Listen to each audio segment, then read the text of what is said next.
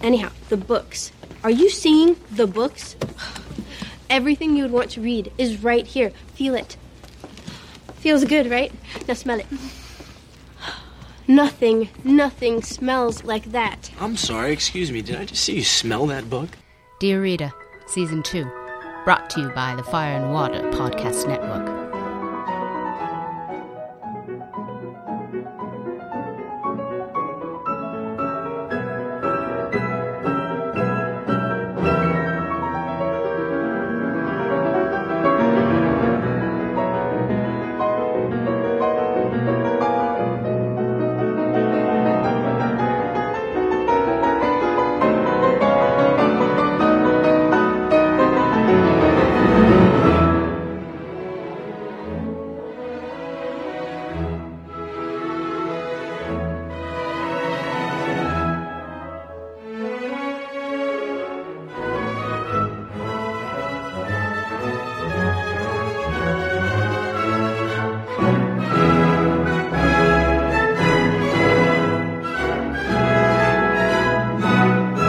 Episode 1, The OG Women.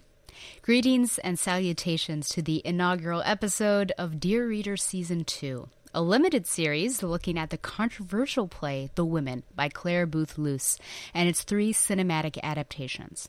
Now, before I can look at those adaptations, I have to look at the source material itself because that's the only way that we can see whether those adaptations are successful, if they follow the law of the women or the spirit of the women, and that is what this episode is all about. Just like the previous season, there won't be any continuity for the show, but this is definitely the jumping on point, and then you can hop around to whichever film that suits your fancy. So I am, in fact, back. So maybe the first question is, why am I back?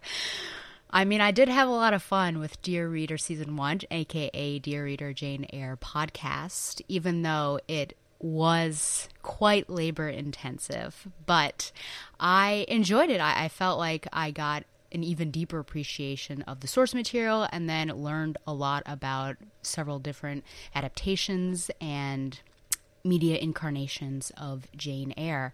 In the planning stages of Season 1, which at that point in time wasn't Season 1, I did, with my editor, bat around the idea of what if this did continue and have other seasons. So it was always seated there if I decided to do it. I did, in fact, need a break after Jane Eyre because, like I said, that was pretty labor intensive and a lot of work went into that.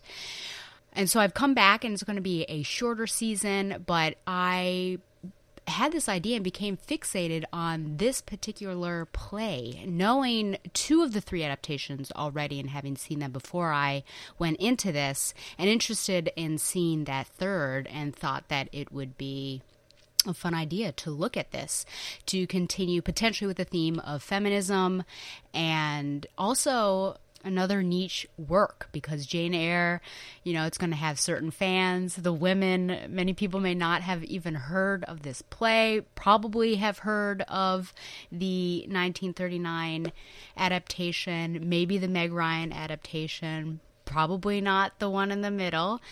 And, I mean, who am I but someone who likes to bring to others' attention things that you might not be aware of. So that's why I'm back, because I had a lot of fun. I thought that this would be another fun adventure with Season 2. It's a shorter season, like I said, and I'm interested to dive into this work because I think it is pretty meaty, as many plays are. Why this play? I really enjoy this play. It is fast, it is witty, it is jam-packed with all sorts of conversations that you can pull apart, and you can either want to strangle some of the characters or laugh and cry along with them. I had known about the 1939 adaptation from my mother, I believe. I think we were talking at one point, and she had mentioned that she watched this. And then I think on a lark, I had either seen it come up maybe on Turner Classic Movies, or perhaps I had rented it and really enjoyed that adaptation. Star-studded cast, which of course I'll get into once that episode comes around, but I really liked it. And then last year when I went to New York City to see Six, I always like to go to the drama bookstore and usually pick up a play or two when I'm in there. And I had seen this, I think quite accidentally, and thought, oh, I think, this is what that's based off of. And I thought, I'm gonna buy this and read it. And so I immediately read it. And it is one of those plays that you don't realize how much is actually packed in to that script, to those 2 hours that you're sitting there. But it is very much like Gilmore Girls. I'm a big fan of Gilmore Girls, and I know that those scripts were very thick, which you can get a sense of it just with how fast Lorelai and Rory are speaking. And so it's very similar in this way, just how much dialogue is really crammed in this small amount of space. And you get a sense of that, too, with the 1939 film, with how quick everything is just really moving. It's not a play that ever really lets up. So, again, I just think it is a really great and fun play. I think it is controversial. The main question that I'll be looking at probably throughout this whole series, but in particular this episode is it a feminist play or is it a misogynist play? So that's a question I'm going to keep circling back around to. So hold on to your hats with that. But yeah, the characters all have very distinct qualities to them. Some you're rooting for, some you hate, some you love to hate. Some get their comeuppance in the end. There's sort of mixed messaging. There's a question about friendship, or is anyone really a friend? What is love? What is marriage in all this time? What's the role of women? So there are all these questions, and I think, of course, it hits me a bit stronger than it may another reader, just because I am a woman. So the idea of your place in society, as well as what does it say about you if you're married or not married, that sort of thing. So I think that this will be a fun ride for all.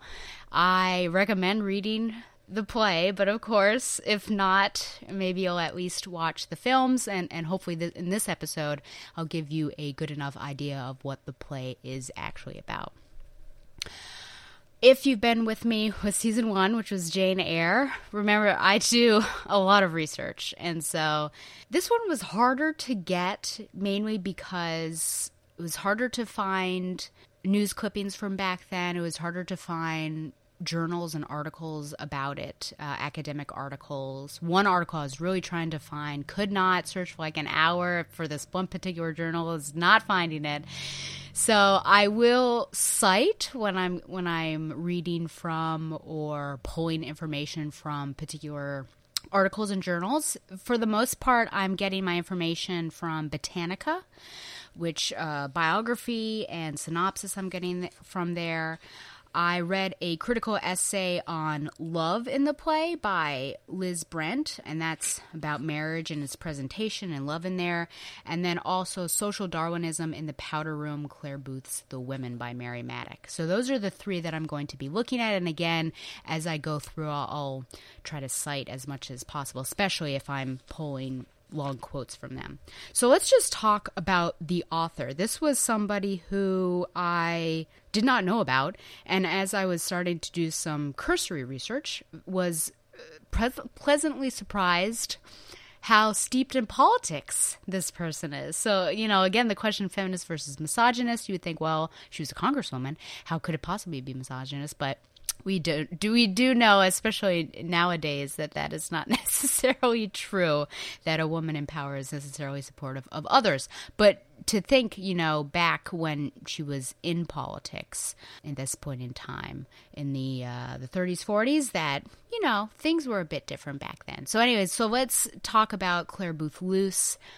Her biography is, I was happy to get this from Britannica because it was able to synthesize, I think, the main points about her. But this woman led a life, because there is a 2-volume biography by Sylvia Jukes Morris on Claire Boothe Luce. So clearly it's pretty extensive, and I could have done way more research, but that is not in the scope of this podcast for sure. So Claire Boothe Luce, née Anne Claire Booth, was born March 10th, 1903 in New York, U.S., and died October 9th, 1987 in Washington, D.C. She's an American playwright, politician and celebrity noted for her satiric sense of humor and for her role in American politics. Luce was born into poverty and an unstable home life. Her father, William Franklin Booth, left the family when she was 8 years old. Through sacrifices by her mother, she was able to attend private schools in Garden City and Tarrytown, New York. At age 20, she married George Brokaw, the wealthy son of a clothing manufacturer and 23 years her senior. Oh, it's like Jane Eyre all over again. Partly because of Brokaw's alcoholism, their marriage ended in divorce 6 years later, and she received a large settlement. The couple had one child.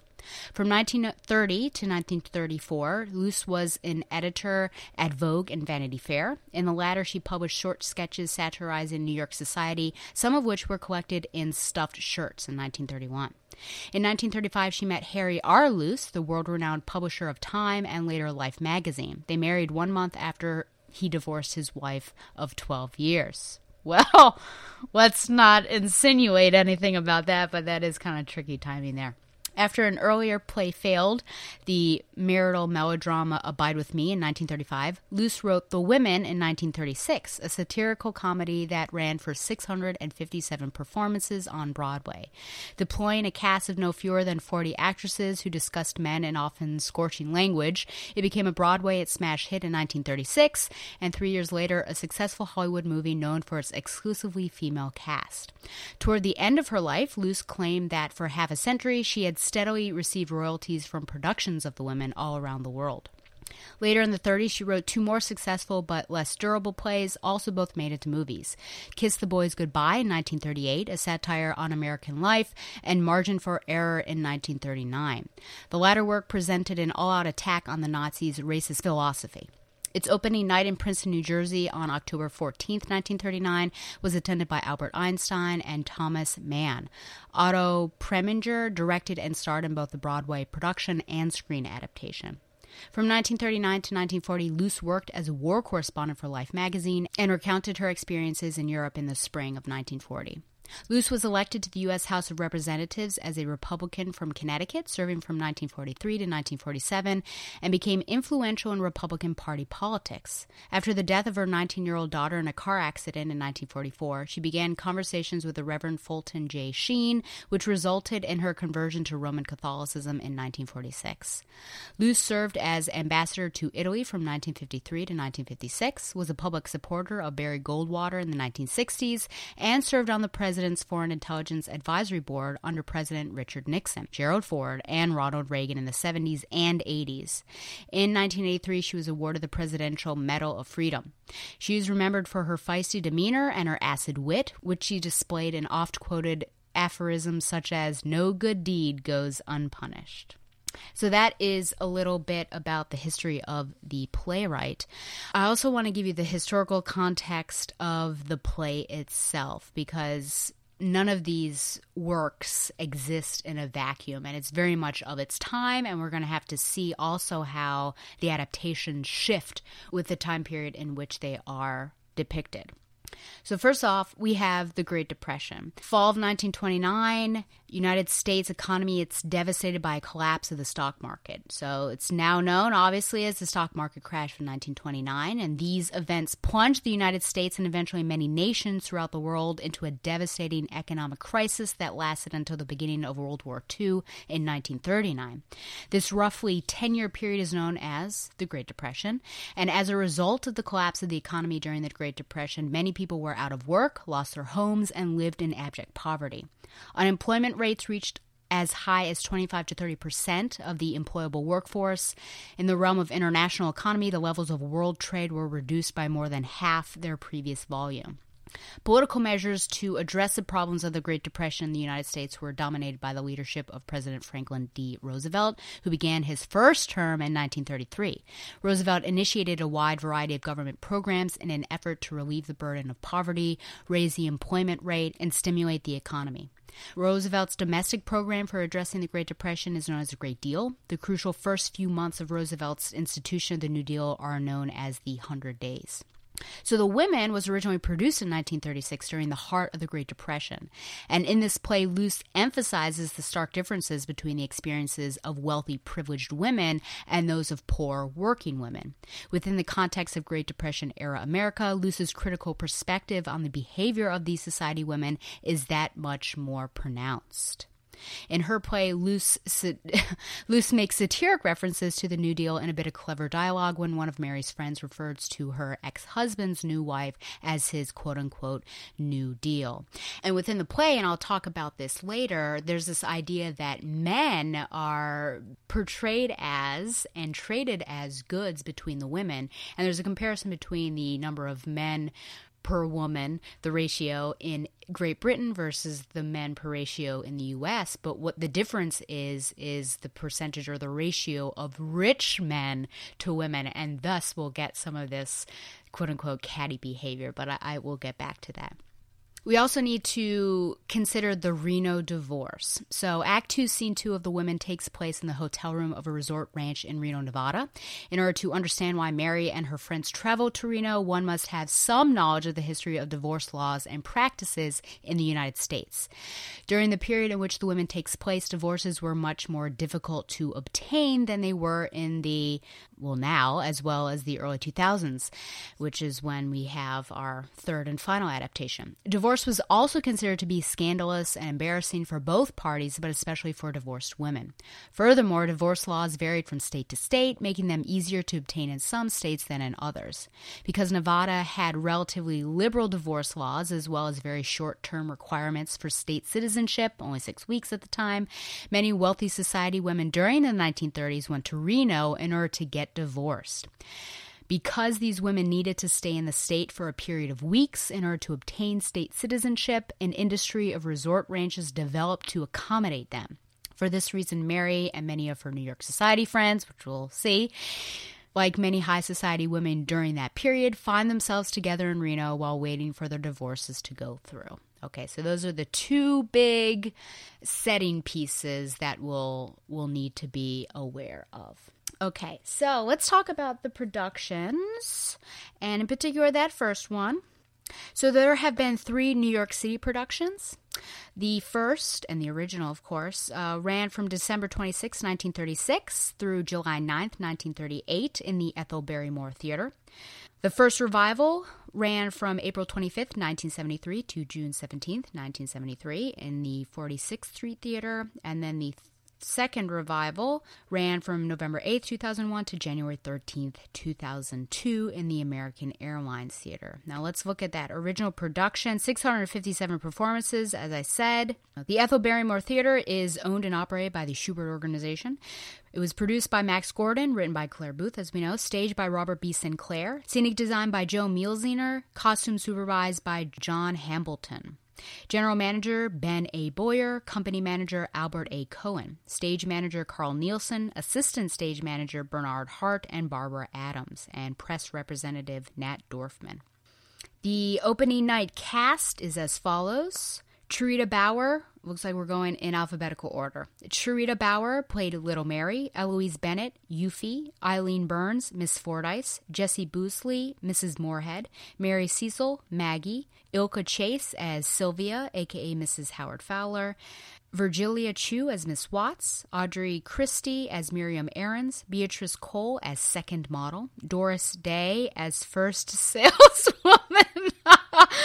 Oh, wow, what a laugh. Okay. Margaret Douglas as Countess DeLage, Lucille Fenton as head saleswoman and a nurse, Arlene Francis as Princess Tamara and Helene, Margalo Gilmore as Mary, a.k.a. Mrs. Stephen Haynes, Ruth Hammond as Olga, Joy Hathaway as a fitter, Ann Hunter as exercise instructress, Ethel Jackson as Mrs. Wagstaff, Betty Lawford as Crystal Allen, Marjorie Main as Lucy, Adrienne Martin as Peggy, a.k.a. Mrs. John Day, Jane Moore as second hairdresser, Mary Murray as Miss Trimmerback, Lillian Norton as Cigarette Girl, Phyllis Pova as Edith, a.k.a. Mrs. Phelps Potter, Jean Rodney as second saleswoman, Jane Seymour as Nancy Blake, Mary Stewart as first hairdresser, Ann Tiemann as Jane, Martina Thomas as third saleswoman, Beryl Wallace as first model, Ann Watson as pedicurist, and Marjorie Wood as Sadie. And it is noted in the actual play that while up to 40 roles could be offered, obviously, there could also be doubling. It is unlikely that the main cast of women, aka like the people in Mary's circle, would probably be doubled, even though like Peggy, for instance, isn't on stage very often, so she could probably double as somebody else. But a lot of like the side characters could definitely, those actresses could pull off 2 to 3 different roles because there's a lot going on in some of the scenes. So now I'm going to get into the plot synopsis of this play. And this is from encyclopedia.com. So Act 1, Scene 1. The Women opens with Mary Haynes' circle of high society friends playing bridge at her Park Avenue apartment in New York City. When Mary walks out of the room, Sylvia relates that she has learned from a manicurist named Olga that Mary's husband Stephen is carrying on an extramarital affair. When Mary returns, Sylvia encourages her to make an appointment for a manicure from Olga. With friends like these, am I right? Act 1, Scene 2. A few days later, Mary goes to Michael's beauty salon to get a manicure from Olga. Olga, who does not know that Mary is the wife of Stephen Haynes, relates the gossip that he is having an affair with Crystal Allen. Mary informs Olga that she is Mrs. Stephen Haynes and gets up to leave, asking Olga not to continue gossiping about this matter. I'm sure she'll listen. Act 1, Scene 3. An hour later in Mary's bedroom, Mrs. Moorhead, Mary's mother, arrives and Mary tells her about Stephen having an affair. Mrs. Moorhead advises Mary to do and say nothing about it. She says that all married men, including Mary's father, have such affairs and that it is in the wife's best interest to pretend not to notice. Mrs. Moorhead persuades Mary to go on vacation with her to Bermuda in order to get away and let the affair blow over. Just then, Stephen calls to say he will be working late again and will not be home in time for dinner. Act 1, Scene 4. After a 2-month vacation in Bermuda with her mother, Mary returns to New York. At a women's clothing store on Fifth Avenue, she finds herself trying on clothes in a fitting room right next to one in which Crystal Allen is trying on clothes. Encouraged by Sylvia, Mary enters Crystal's dressing room and confronts her about Stephen. Crystal appears unthreatened by Mary and tells her that Stephen plans on marrying her. Feeling humiliated by Crystal, Mary walks out. Act 1, Scene 5. 2 weeks later, at Elizabeth Arden's beauty salon, Mary's friend Edith confides to her friends Sylvia and Peggy that she unthinkingly told a well-known gossip columnist about Stephen's affair with Crystal and about Mary's confrontation with Crystal at the clothing store. Act 1, Scene 6. A few days later, Mary's maid and her cook discuss the fact that Stephen's affair with Crystal was published in a gossip column of a tabloid newspaper and that Mary and Stephen are in the midst of a quarrel over the affair. Stephen claims to have ended the affair, but Mary still will not forgive him for it, and she asks for a divorce. Act 1, Scene 7. A month later, Mary is preparing to travel to Reno, Nevada, where she can obtain a divorce from Stephen. Mrs. Moorhead, Mary's mother, tries to persuade her to take Stephen back, but she refuses. Mary explains to her daughter, Little Mary, that she and Stephen are going to get divorced. Act 2, Scene 1. A month later, Mary's friend Peggy visits her friend Edith, who is in the hospital with a newborn baby. Peggy says that both she and Sylvia will be going to Reno to obtain divorces. Sylvia knows that her husband wants to marry another woman, but she does not know who the woman is. Act 2, Scene 2. A few weeks later, Mary and several of her friends discuss their divorces while staying at a resort in Reno. The Countess de Lage, one of Mary's friends, announces that she is considering marrying Buck Winston, a young cowboy. After Sylvia learns that her husband is divorcing her in order to marry Miriam, she and Miriam get into a hair-pulling fight, which Mary tries to break up. Stephen calls for Mary and informs her that he and Crystal have gotten married. Act 2, Scene 3. 2 years later, Crystal is taking a long bubble bath in the New York apartment where she lives with Stephen. While bathing, she talks on the phone to Buck Winston, with whom she is having an affair. Buck is now married to the Countess de Lage, who has helped him to succeed as a movie star. Mary's daughter, Little Mary, enters and overhears Crystal's conversation with Buck, although she is not sure what it means. While Crystal is still in the bathtub, Sylvia comes to visit her in her bathroom. Sylvia sees the key to the Gothic apartments, which is known as a location for conducting extramarital affairs. Act 2, Scene 4. That night, Mary has a dinner party, quote, a memorial reunion for old Renoites, end quote, with her friends and their various new husbands to celebrate the 2-year anniversary of her divorce from Stephen. The Countess mentions that she suspects Buck Winston is cheating on her. Mary's friends invite her to join them at a late-night party on the casino roof, but she declines. After the guests leave, little Mary inadvertently provides Mary with the information that Crystal's having an affair with Buck Winston. Mary immediately dresses to go to the party at the casino roof, where she knows that Crystal, Buck, and Stephen are in attendance. Act 2, Scene 5. Late that night in the ladies' room of the casino roof, Mary and her friend Miriam discuss how to go about revealing Crystal's affair with Buck Winston so that Stephen will find out about it and decide to divorce Crystal. When Crystal enters the ladies' room, Mary and her friends trick her into admitting to the affair. The Countess finds out it's Crystal who is, quote, the other woman. Mary goes off to tell Stephen about Crystal's affair, confident that she will win him back for herself. So because the plot synopsis is rather straightforward and to the point, you don't get a good sense of who these particular characters are. So I thought I'd talk a little bit about them, and also through that give you an idea of their thoughts on love and marriage. And this is where I'll be taking from Liz Brent a bit. So first off, we have Mary Haines. She's our central protagonist of The Women. She's been married for 12 years. She has a son and a daughter, though we only really see her relationship with little Mary, her daughter. Now, her attitude of love shifts from the beginning to the end of the play. In the beginning, her attitudes about love are traditional and idealistic. She believes her husband, Stephen, married her because he loves her and that he will always love her. She also believes that love between a man and a woman, or husband and wife, is a central element of marriage, and that without that, it's really not worth maintaining. At the end of the play, Mary comes to the conclusion that marriage is a matter of compromise, that love between husband and wife is not the most important factor in maintaining a marriage. We then have Sylvia Fowler, who certainly provides the most conflict in the play. And she's a quote-unquote friend, which I will talk about female friendship as presented in this particular play. So she is married to Howard. She's 34, and she is one of the married women in Mary's social circle, though she is having an affair, and then her husband has an affair, but she's upset that he's going to be divorcing her. I wonder who that other woman is. So her attitudes about love and marriage are more cynical. They're less idealistic than those expressed by Mary. She sees it as a social and financial arrangement to which idealistic notions of love really do not apply. Love is not the object of marriage for Sylvia.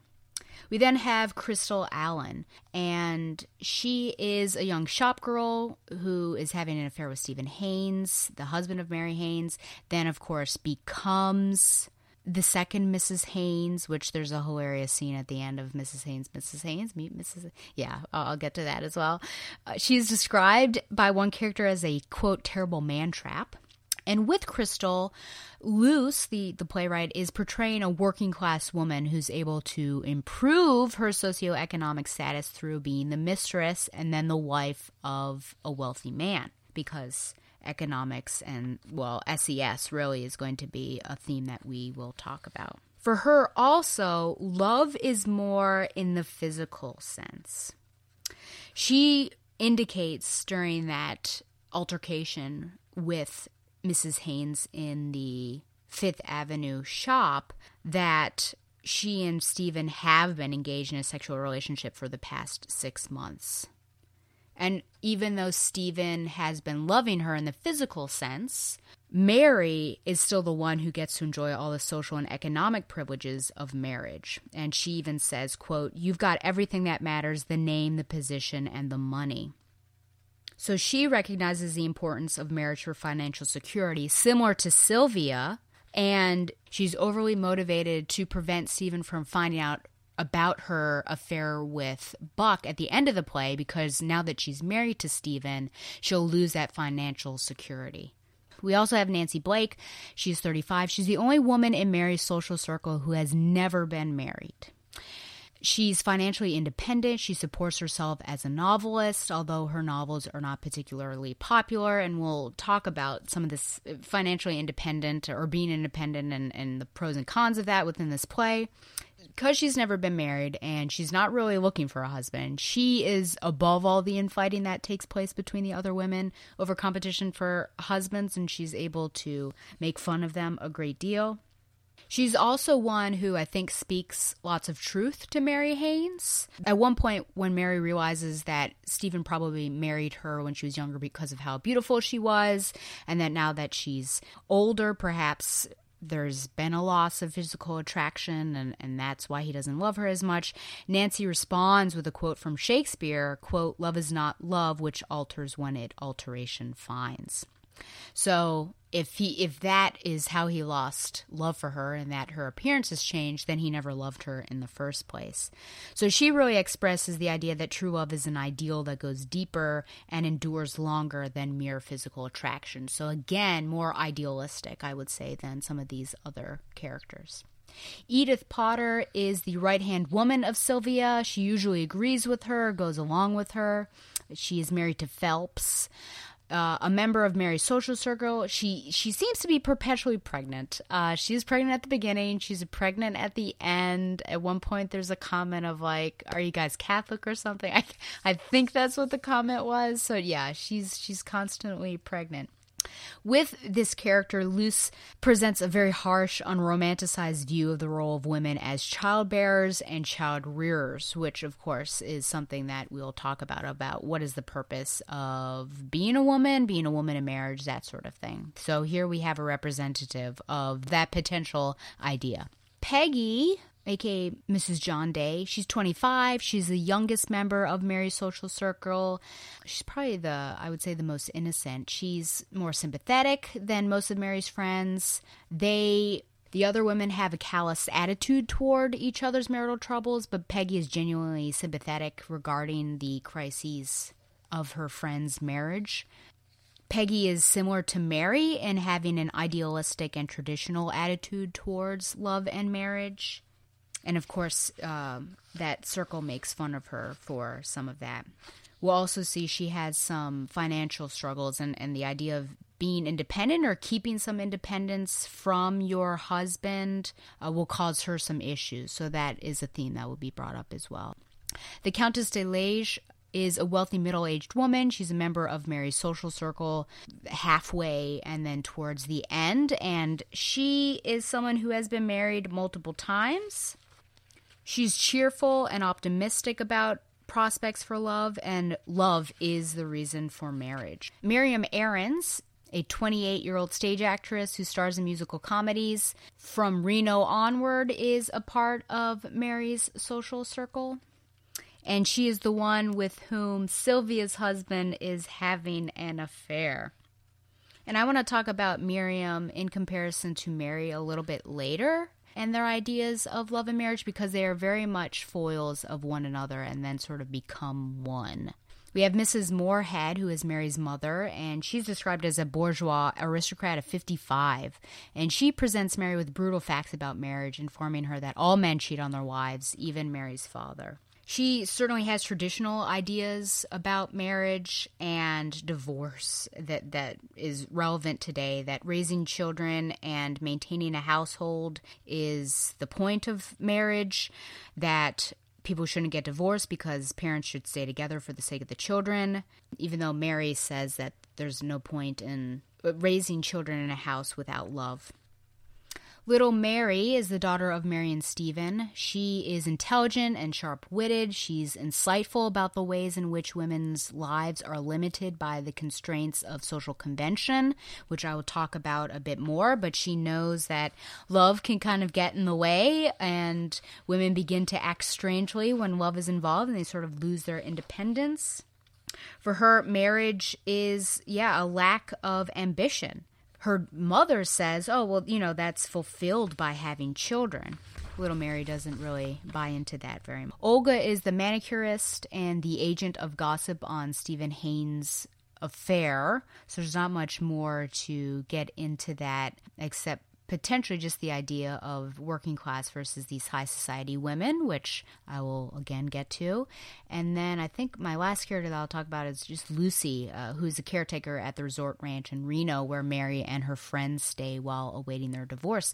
So Lucy is providing a working class woman's perspective on marriage and divorce, and explaining to these wealthy society women that economic factors make it more difficult for poorer women to get divorced. And she's in what seems to be an abusive relationship. And so you see this contrast between Lucy sticking it out and these other women who are able to fly over, stay someplace for 6 weeks, get their citizenship, and then divorce.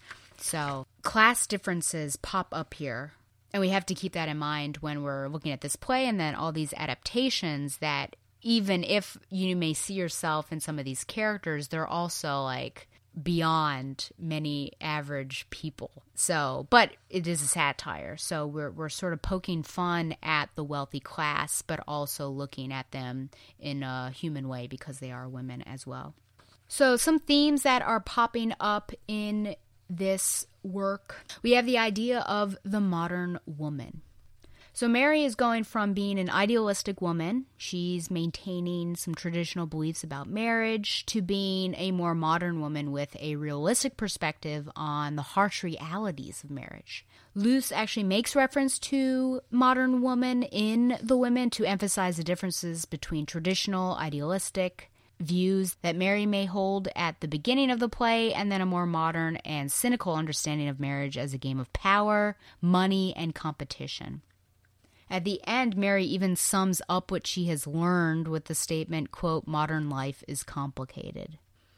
As I said before, at the beginning, Mary's idealistic about her marriage. She believes her husband would never be unfaithful to her because he loves her and is happily married. But then as we progress through the play, she's becoming disillusioned with marriage. She's now learning to accept the fact that only by facing harsh realities of the institution of marriage can she effectively fight to regain her husband. And then at the very end of the play, she now knows and is able to function successfully in a ruthless modern world where women must engage in fierce competition with each other for men. Another theme, of course, is marriage and divorce. I mean, what does love and marriage mean for the different characters? I've sort of talked about that. This play is centrally focused on issues of marriage and divorce as they affect the lives of women in general. Luce is portraying marriage as a social institution defined by power, status, and money, rather than being based on mutual love and fidelity between husband and wife. Yes, there are some of these characters that do love and feel like love is at the base of it, but their partner may not add that same thing, or money gets in the way, as we see with Peggy and John. Money is an incentive. Money is security. So money is very much at the heart of marriage here. The marriages that are portrayed in this play are characterized by chronic infidelity. Luce is portraying a social world in which all husbands cheat on their wives, many wives cheat on their husbands, so quid pro quo. I guess we should be happy that, there's equality on both sides there. When Mary confides in her mother that she's discovered Stephen's infidelity, her mother responds that all men cheat, right? And the best way for a woman to deal with it is just ignore it. But because she's idealistic about marriage, she feels she has no choice but to divorce Stephen because of his infidelity and her pride, which we'll also get to. Most of the marriages in The Women eventually result in divorce. Mrs. Moorhead laments that modern laws have made divorce easier to obtain and have thus destabilized the institution of marriage. Female friendship. Yeah, this is certainly something that I have a question about. So in this play, Luce portrays female friendships as a set of interactions poisoned by malicious gossip, competition over men, backstabbing, and ruthless self-interest. She paints an extremely negative picture of women's friendships as characterized by cattiness. Most of Mary's quote-unquote friends do more damage than good in her life. It's a friend who encourages her to make an appointment with the manicurist who gossips about Stephen's affair. It's a friend who encourages her to confront Crystal in the clothing store. It's a friend who carelessly tells a gossip columnist all about Mary's marital problems. Whoa. So at the beginning of the play, Mary, just like her idealism about marriage, is idealistic about her friendship. She sees everyone in the most positive light she can. But by the end, Mary has learned not to trust her female friends. And in the closing lines of the play, Sylvia says to Mary, "What a dirty female trick you played." But Mary has learned to utilize ruthless methods in order to fight other women and secure her own self-interest. Now, one question I have is who is actually friends with whom, right? I feel like Peggy is the most innocent of this crew. She wants to do no harm. She even wants to help, but she's sometimes prevented by Edith and Sylvia, especially in that exercise scene. So I would say that definitely Peggy is a friend of Mary because she is sympathetic and wants to help. At one point in Act 2, Scene 2, Mary, when Peggy's about to get a divorce, and then her husband calls and wants her to come back, especially, Peggy is now pregnant. And Mary says, "When you get back, don't see too much of your girlfriends for a while." And Peggy says, "Oh, I won't, Mary. It's all their fault we're here." So even she has realization on who these friends are, that just if you're in this social circle doesn't actually mean that you have each other's backs. Even Sylvia, that I would find perhaps the worst, she ends up going to a psychoanalyst and says that Mary, as well as some of these other women, probably Miriam as well, has destroyed all her faith in friendship, which is really ironic because Sylvia is the one who does the most damage. Miriam is definitely someone to have on your side. When Mary declines initially to not go to that party, Miriam says, "Well, I'm going. Wish you could see the cooing fest Howard and I put on for Sylvia. Shall I spit in Crystal's eye for you?" Mary shakes her head as the stage direction. "You're passing up a swell chance, sister. Where I spit, no grass grows ever." So Miriam is, definitely someone I would have on my side. I may not agree with all of her choices, in particular being the other woman for a marriage, but she's supportive of the Countess during her revelation that Buck is having an affair. She's supportive of Mary. She is, I think, an actual true friend to Mary, like Peggy is. At one point, I think a good question is asked by the mother, Mrs. Moorhead, right after that section, and she says, "Those dreadful women make me nervous. Why Mrs. Haynes tolerates them even once a year is beyond me." And Mary ends up saying an object lesson, which is very interesting. Why does Mary tolerate them? I think it's a reminder, right, and it's also, I think, keep your enemies closer, right? Some of these people now, Peggy and the Countess, are really the three people that she surrounds herself with after those 2 years post-divorce. And so those are actually friends. But object lesson as in, look at what had happened to them, look at where they've come from, look at what they've survived, look at where they are now. So she can also, I think, judge from their situations where she is and maybe what she should and should not do. And also, if she does keep in contact with, because I feel like she doesn't very much, with Sylvia and Edith, that's certainly a keep your enemies closer because you want to know what is going on. But I think it's dangerous to have Sylvia close in your party.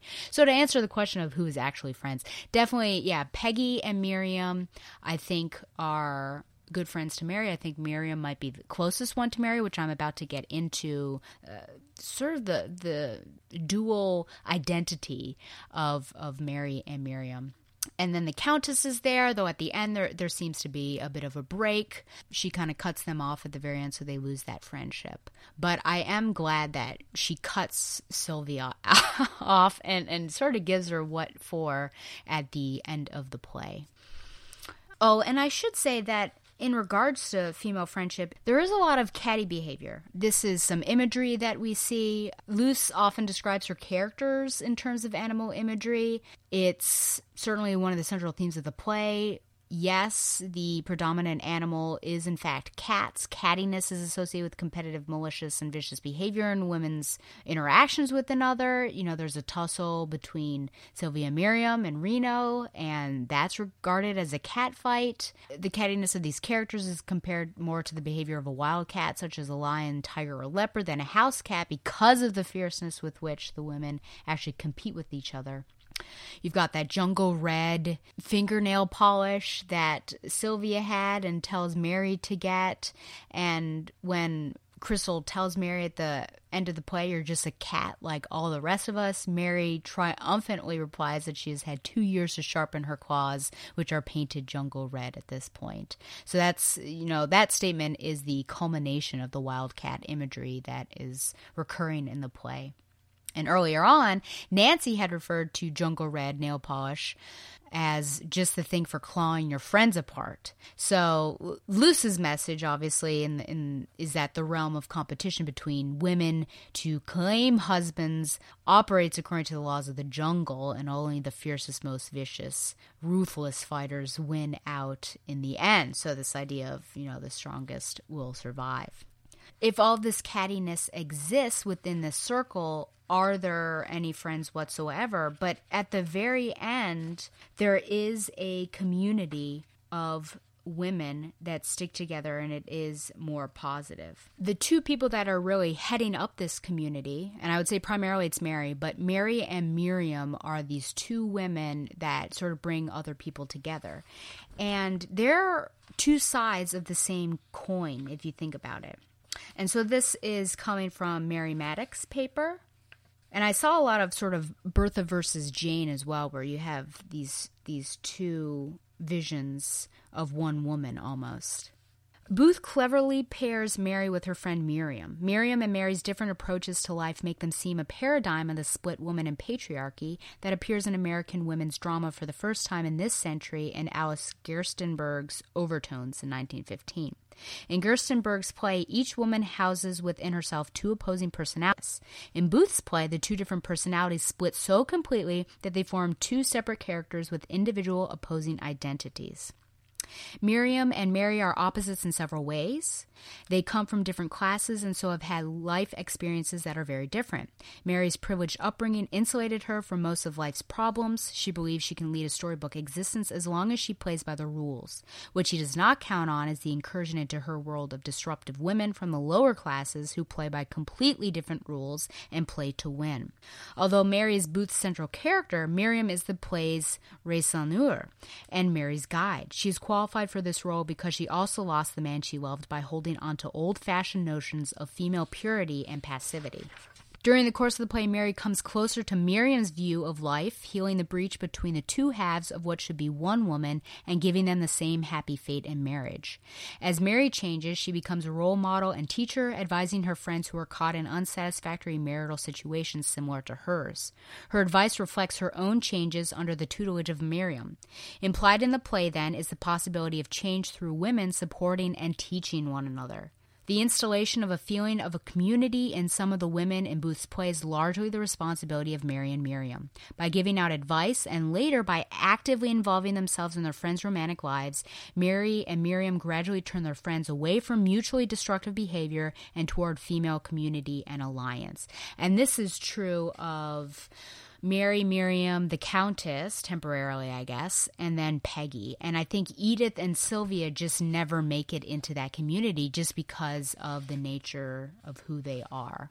I think Edith could, but I don't know that Sylvia ever will. Another theme, of course, we have is gossip, which, if you're a fan of the Aeneid like I am, you know that gossip can destroy many things, and that is true, I guess, outside of epic poetry as well. Luce presents the world of society women in her play as one in which gossip is rampant, ruthless, and potentially devastating. The friendships between women, the various settings in which women gather together without men around, these are all characterized by gossip. Mary's friends gossip about her and each other whenever they get the chance, and even Mary's servants gossip about her marital problems. Mary first learns of Stephen's infidelity from a gossipy manicurist, as you know. Her position is worsened when a friend of her, quote-unquote friend, gossips to another woman about the affair, and that turns out to be a professional gossip columnist. Mary is someone who refrains from gossiping about others, preferring to mind her own business and really stay above the fray. But by the end of the play, she has learned to use any means necessary and every means available to her in order to get Stephen back. And this includes the spreading of malicious gossip about another woman. And unfortunately, I think that comes at the sacrifice of the Countess. So there is a bit of a step backwards for Mary in that scene. Another theme, beauty standards. Beauty standards. And again, I'll look at this paper, Social Darwinism in the Powder Room. The women in this play spend most of their time on activities devoted to making them attractive to men. Much of the play is set in beauty salons, women's clothing stores, anywhere where women are shown putting themselves through a wide variety of uncomfortable, painful, or unpleasant processes in order to improve their looks. A hairdresser at Michael's beauty salon reminds her client who's undergoing a painful hair treatment, quote, "We must suffer to be beautiful." The character's focus on trying to look good is portrayed as motivated by a desire to either attract men as potential husbands or to keep their husbands interested in them. These women are fearing the aging process. They feel like they have to compete with younger women for their husband's attention. Mary, like I said before, believes that her husband's attracted to her because he loves her, and then she realizes that, well, she's grown older and he may no longer be physically attracted to her.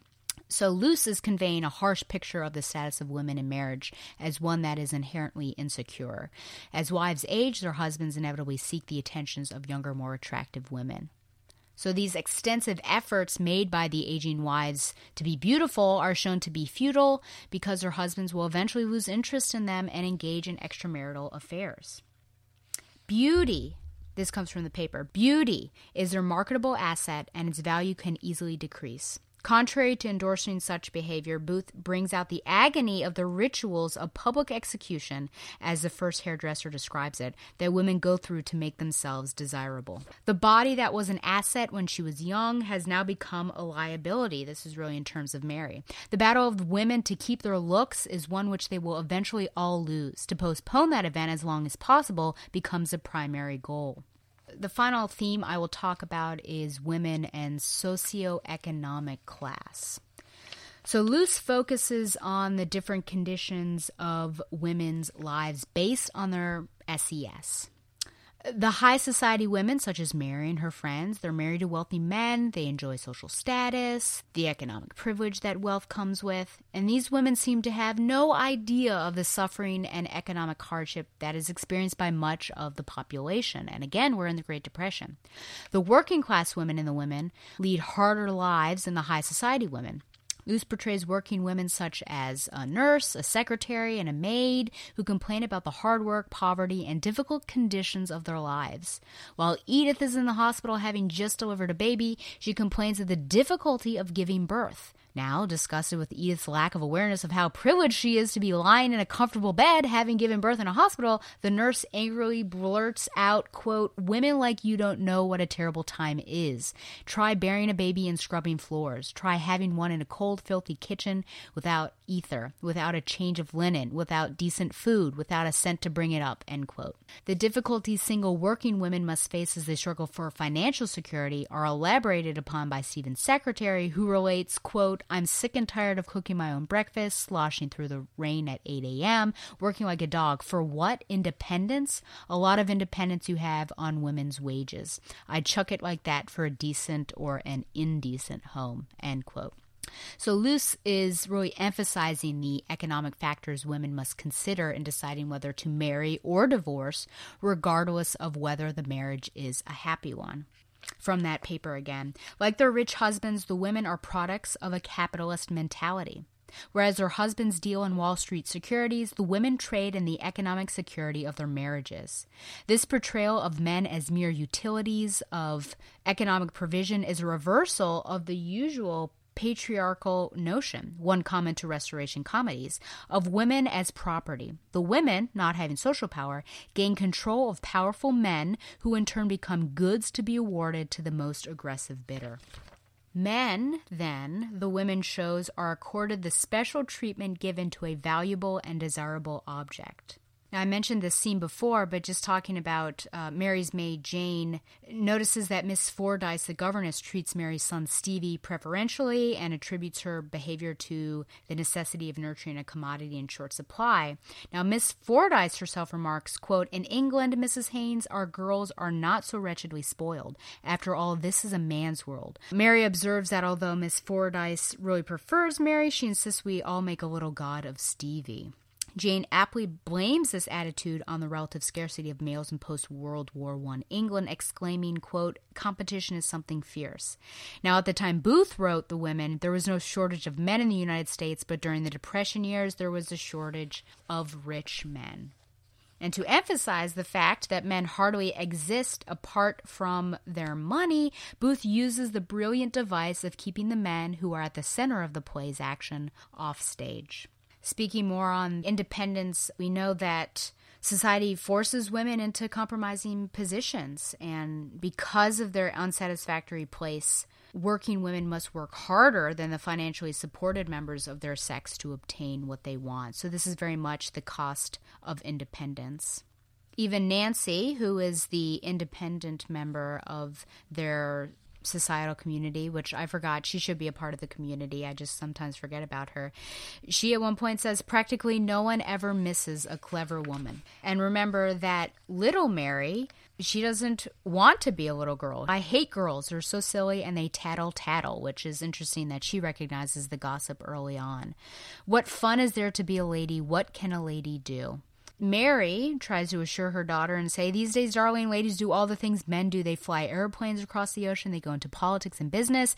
But little Mary says, "You don't, mother. Even when the ladies do things, they stop it when they get the lovey-doveys." And later on, Jane reinforces this because Mary observes, "She doesn't want to be a woman, Jane." And Jane replies, "Who does?" Little Mary is an interesting character because even as young as she is, she has a good idea that she's living in a man's world. She has a good idea of what it means to be a girl, and that tattling equals gossip, as I said. The fact that being a girl brings with it trouble, and that trouble is usually related to sex, and she points out her hips and her breasts. And this is something that is reiterated later on by the model in the store during scene number 4. So very much almost Crystal's idea of love, and that is very physical in nature, little Mary realizes that is leaning that way, that men are looking at you that way. And this also, I think, cements the idea that beauty is at the center of these marriages, and when beauty is going away, then that love and security is also going away. So if I just move on to the literary style, I've already spoken about the settings. Of course, it's set both in New York City and Reno, Nevada, in these locations that are frequented primarily by women. And then in New York, we have the beauty salon, the dressing room of a women's clothing store. We have Mary's bedroom and Crystal's bathroom. And a number of these scenes are also set in the Park Avenue apartments of wealthy society women and their families. And so Luce is emphasizing using these settings, the luxury and comfort enjoyed by these married women who have servants to wait on them hand and foot. And all of these settings also characterize the fact that most of the central characters in The Women do not have to work. And so they have a lot of free time to spend shopping, getting manicures, and playing bridge, as well as, let's not forget, gossip. This is a social satire, so let us not forget that it is a comedy of manners. It ridicules the foibles of upper-class society, particularly in the realm of male-female relationships. Luce has said that the women she portrayed in this play represented the type of women she met in high society, whom she despised. Many of the characters in the play have exaggerated traits of selfishness, shallowness, and self-centeredness that make them objects of ridicule in the eyes of the audience. And Luce's stinging comedic dialogue further captures the atmosphere of competition and selfishness among the central female characters. Of the genre, from Maddox paper again, the major problems audiences have had with Booth's play, which I will talk about some of this criticism, its immorality and cynicism are inherent in the play genre.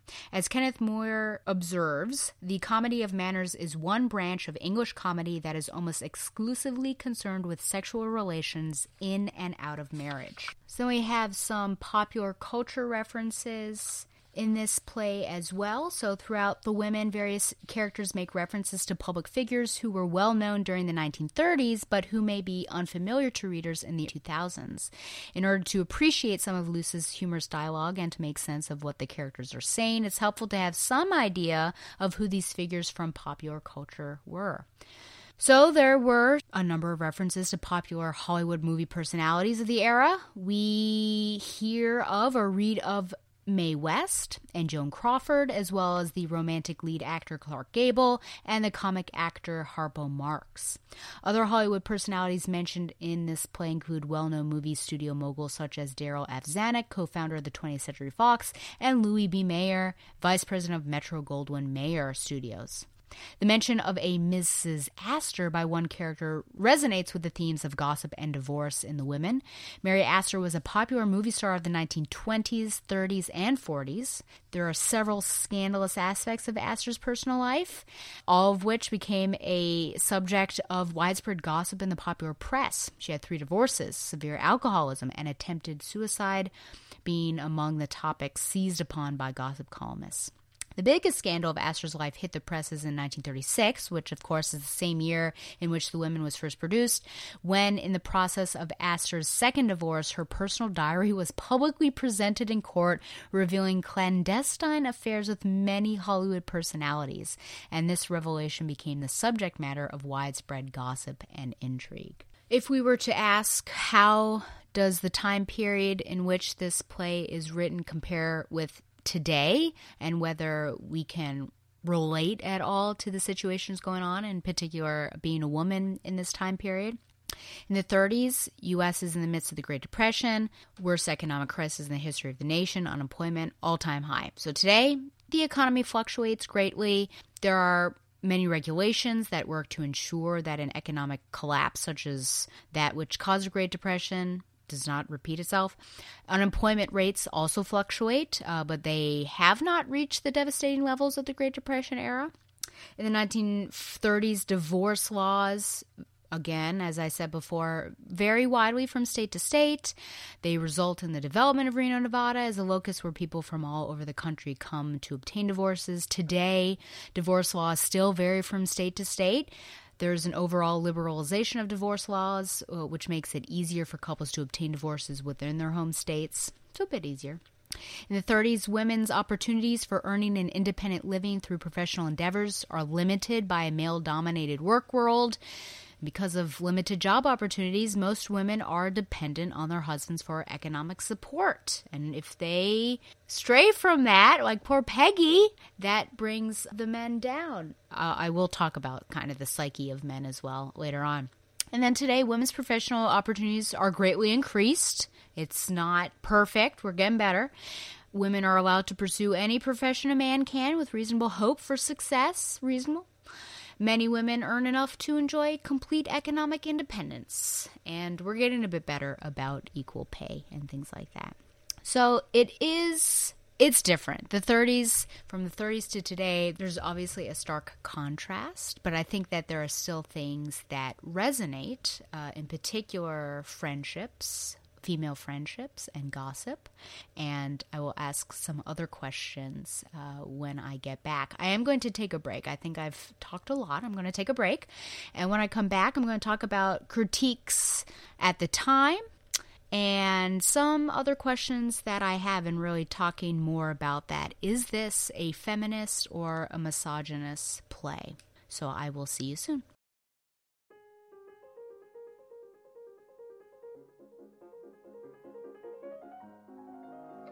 Oh, adolescents this generation have no respect and are a far cry from my sweet Jane Eyre and her friend Helen Burns. Why, just this afternoon I was Stella? walking across, and you know what? Men too. Well, Stella? Serious men like the tragic Mr. Rochester and teachers, pa!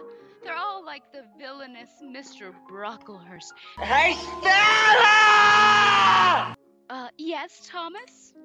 As much as I enjoy indulging your insanity, we have a promo to record. Oh dear, and what might that be? That is you and I telling everyone that we have a brand new podcast out there. It's called Required Reading with Tom and Stella. Once a month, we will take a look at a single work of literature, discuss it, analyze it, and determine if it's worth its place in the canon. Oh dear, that sounds delightful. Oh, I'm sure it will be. And you can find us on the Two True Freaks Network, which is at twotruefreaks.com. Oh yes, Required Reading with Tom and... Why is it Tom and Stella? Why can't it be Stella and Tom? It rolls off the tongue better? Okay. Well, that was easy. So, required reading with Tom and Stella at twotruefreaks.com. Thanks for contributing to the promo there. You did a great job. Oh, you are so welcome.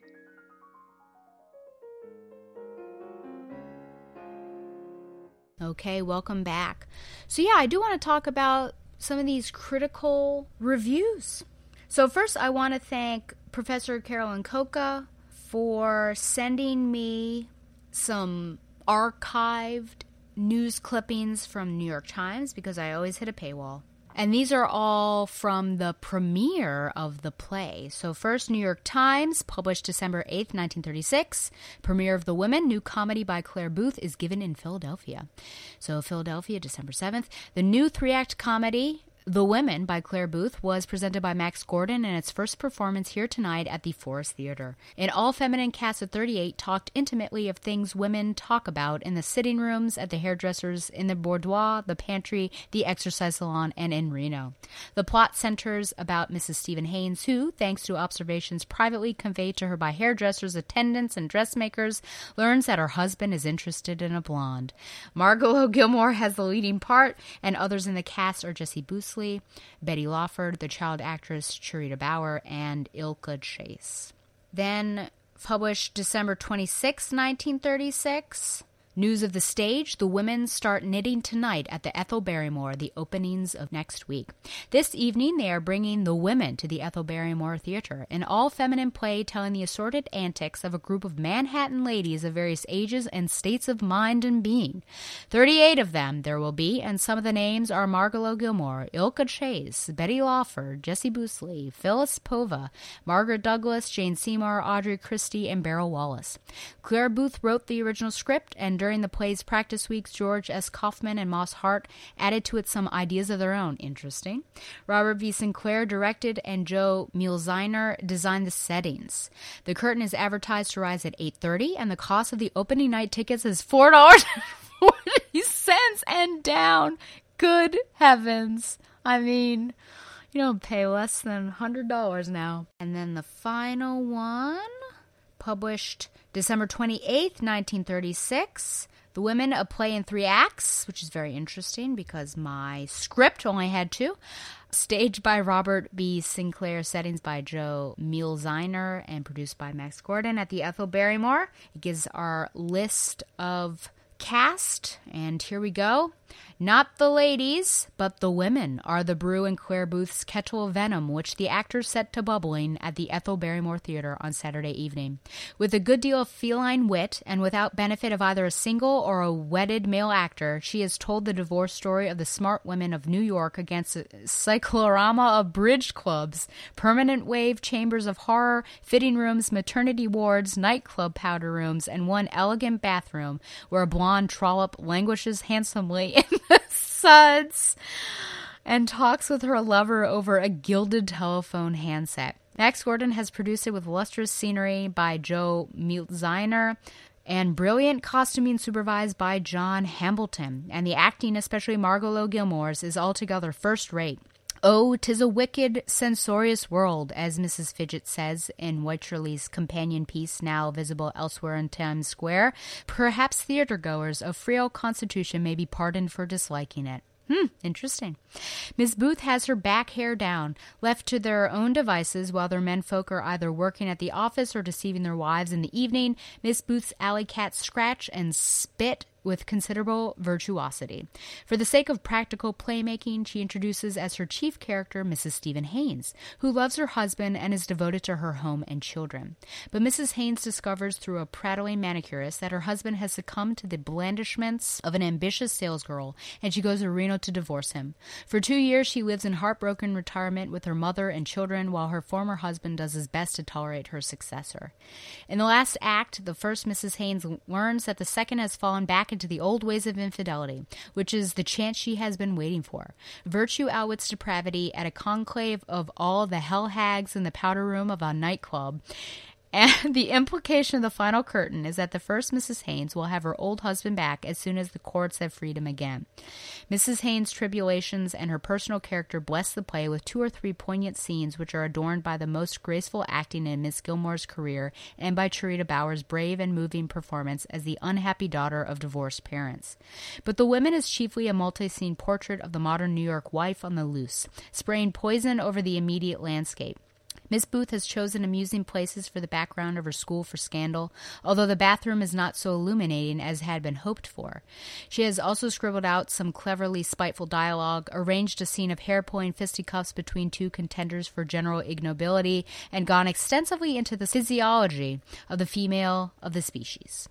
Under Robert B. Sinclair's able direction, some excellent actresses give stingingly detailed pictures of some of the most odious harpies ever collected in one play. As the most malignant of the lot, Ilka Chase presides over the proceedings like the mother of all vultures, playing the part as it was written. She leaves no bone unpicked. With calculated industry, Miss Booth has thus compiled a workable play out of the withering malice of New York's unregenerate worldlings. This reviewer disliked it. Wah, wah. And of course, Ilka played Sylvia, so there you go. Very interesting. From its initial production in 1936 to its revivals in the 70s and 90s, The Women has always received mixed, sometimes heated reviews. Luce's play has been most enthusiastically received when regarded as a hilarious social satire, featuring outrageous caricatures of high society women who reel out witty, acerbic dialogue. During the 30s, however, The Women was not without controversy. Scheduled productions in London and Providence, Rhode Island were canceled by authorities on grounds of immorality. Maddock, in the paper that I've been reading, characterized these efforts to censor The Women when she commented, "The play's unvarnished presentation of the female perspective on sex, birth, extramarital affairs, divorce, and dull husbands clearly offended a certain sector of its audience." However, the most substantial critical debate about The Women concerns Luce's representation of women and female friendship. Anita Gates, in What Is It About the Women, noted, quote, "Whether Luce's play is dangerously misogynistic or subversively feminist has always been a matter of opinion," end quote. During the 30s, many critics of The Women were quick to disparage Luce's representation of women as selfish, shallow, scheming cats, lacking in depth or compassion. But Luce has defended this view of her work by asserting that it was not her intention to suggest that the particular characters in this play represent all women.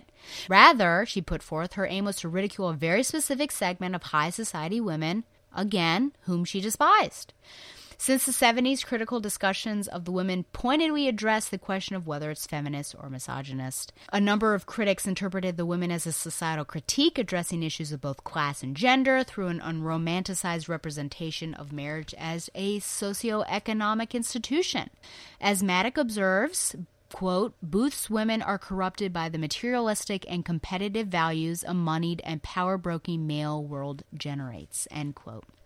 Reviewers of several different revival productions of The Women during the 90s and early 21st century applauded the play's timeless treatment of women's issues while acknowledging that it is in many ways dated. And we'll see if these cinematic adaptations change that.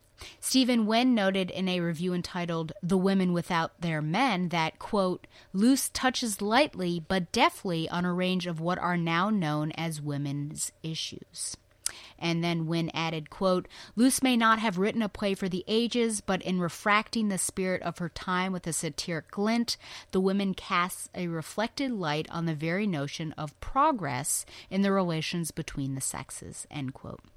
Wynn later opined, quote, "At a time when feminism is encountering a fresh wave of backlash, this seemingly dated period piece picks up resonance without having to amplify it artificially," end quote. Other reviewers of recent revivals of The Women commented on the play's representation of female friendship. Jane Blanchard noted in Conniving World of Women, quote, "The idea of women being socialized from the cradle to gossip about and betray one another is painfully timeless," end quote. Alyssa Gardner commented in Women, Fresh, Funny, and Feline that The Women still resonates in the 2000s because, quote, "Feminist advances hardly have eliminated the territorial tensions and feline feuds that hamper our relationships with our fellow sisters," end quote. Gardner concluded that The Women ultimately provides a positive picture of female friendship, stating that it, quote, ultimately celebrates female camaraderie, even as it mocks our capacity for cattiness, end quote, which is what we see as we progress through the play and we obtain that community of sisters. In the late 90s and early 2000s, reviewers also praised the women from a feminist perspective in observing that the story ultimately demonstrates Mary's, quote, believable journey from generous and oblivious ignorance to wiser and more wicked self-awareness, as stated by Terry Byrne in Stage on Screen, The Women. Gates echoes that statement, writing in New Age terms, The Women is about Mary's journey to empowerment. And Maddock likewise asserted, quote, the difference between Mary at the play's opening and at the play's conclusion is social and economic enlightenment. So if I focus now a bit on this feminist versus misogynist, I'm going to read some longer chunks from this paper by Maddock. When audiences, in obedience to patriarchal responses, see the behavior of Booth's characters merely as comic or distasteful, they fail to grasp the situation of the women, the causes of the reactive behavior, and the impossible roles into which they have been trapped at every level of society. They have consistently overlooked the socioeconomic dimension of Booth's play. The intensity of Booth's attack on the causes of female behavior has led them wrongly to view her play as an attack on women themselves. The fact that very few people have questioned the accuracy of Booth's portraits of Klein and venal women must give one pause. The response of critics to the women parallels the reaction of most audiences. In the appraisal of an anonymous reviewer in the Literary Digest, quote, America's #1 woman hater is Claire Booth, who uses her typewriter as a scalpel to dissect the vanities and pomps of her sex, end quote. Joseph Mersand, who as late as 1949 insisted that women are incapable of writing great plays because innate practicality prevents them from achieving the idealistic heights men enjoy, praises Booth mainly for her negative presentation of women. He says, The Women is one of the frankest studies of the sex penned by one of its members. She had the courage rare even in a male writer to present women unfavorably, a deeply inbred, typically American respect for the sex, the save the women and children first idea, would always prevent any male writer from writing as bitterly as he might. Mersand and the male critics he cites too quickly take what is merely a convention of the comedy of manners, the presentation of despicable creatures for the moral enlightenment of the audience, for Booth's own feelings toward her gender. Applauding the truthfulness of Booth's portraits, Mersand clearly demonstrates the clouding of his critical vision by his all-too-obvious patriarchal bias. George G. Nathan condemns Booth for the very objectivity that Mersand applauded. He observes, quote, Claire Booth may be carelessly praised for achieving objectivity in a play like The Women, but it hardly constitutes sound appraisal of character and in some merely amounts to a melodramatically inverse sentimentality, end quote. Nathan thus concludes that The Women is not finally satiric, but melodramatic and sentimental, terms male critics have often applied to female writers. Even recent feminist critics such as Susan Carlson, who seem as guilty as earlier patriarchal critics in applying incongruent moral standards to Booth's play, tend to agree that Booth's attitude toward her female characters is as negative as Mersand and Nathan maintain. Carlson describes Booth's play not as a battle between the sexes, but as a battle within one sex. The contempt Booth's women express for their sex and their sex roles, and sometimes for each other, are, however, not evidence of the playwright's own contempt for women, but of her attempt to portray realistically how women feel about themselves in a society, especially one in economic crisis, where most of the power is in the hands of men. Booth's apparent misogyny needs to be viewed in terms of a socio-economic framework, one in which women are property, and much of the language of The Women is colored by metaphors of economics. This is made clear, for example, by Nancy's claiming that she is, quote, what nature shows, I'm a virgin, a frozen asset. Booth does not see women's inferiority as inevitable and natural as given in the constitution of the universe. Rather, she sees this inferiority as the result of actual social and economic relationships designed to maintain male superiority. Booth observes the effect of total economic or social dependence upon the behavior of all women, leveling her attack at materialistic values and patriarchal conventions. Without being didactic, Booth shows women in her audience how to stop being manipulated by their environment and how to control it. If her women want marriage for reasons of security in an insecure time, not merely for love, that's understandable. She just asks them not to gloss over their motives with the imprisoning platitudes of a past age. So even though Susan Carlson observed, in her opinion, that Booth's comedy, while being a play filled with women, is not a play for women or a woman's play, I would disagree with her.